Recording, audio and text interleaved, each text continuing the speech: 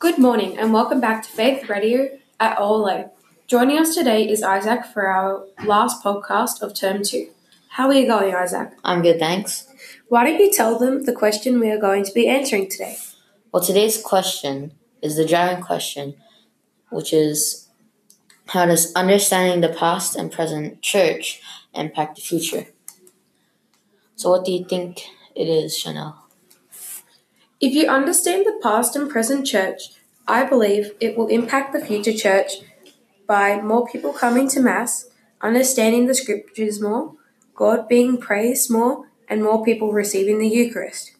If people understand what happened in the past and present church, like miracles, they may want to learn more about God and come to Mass more. What about you, Isaac?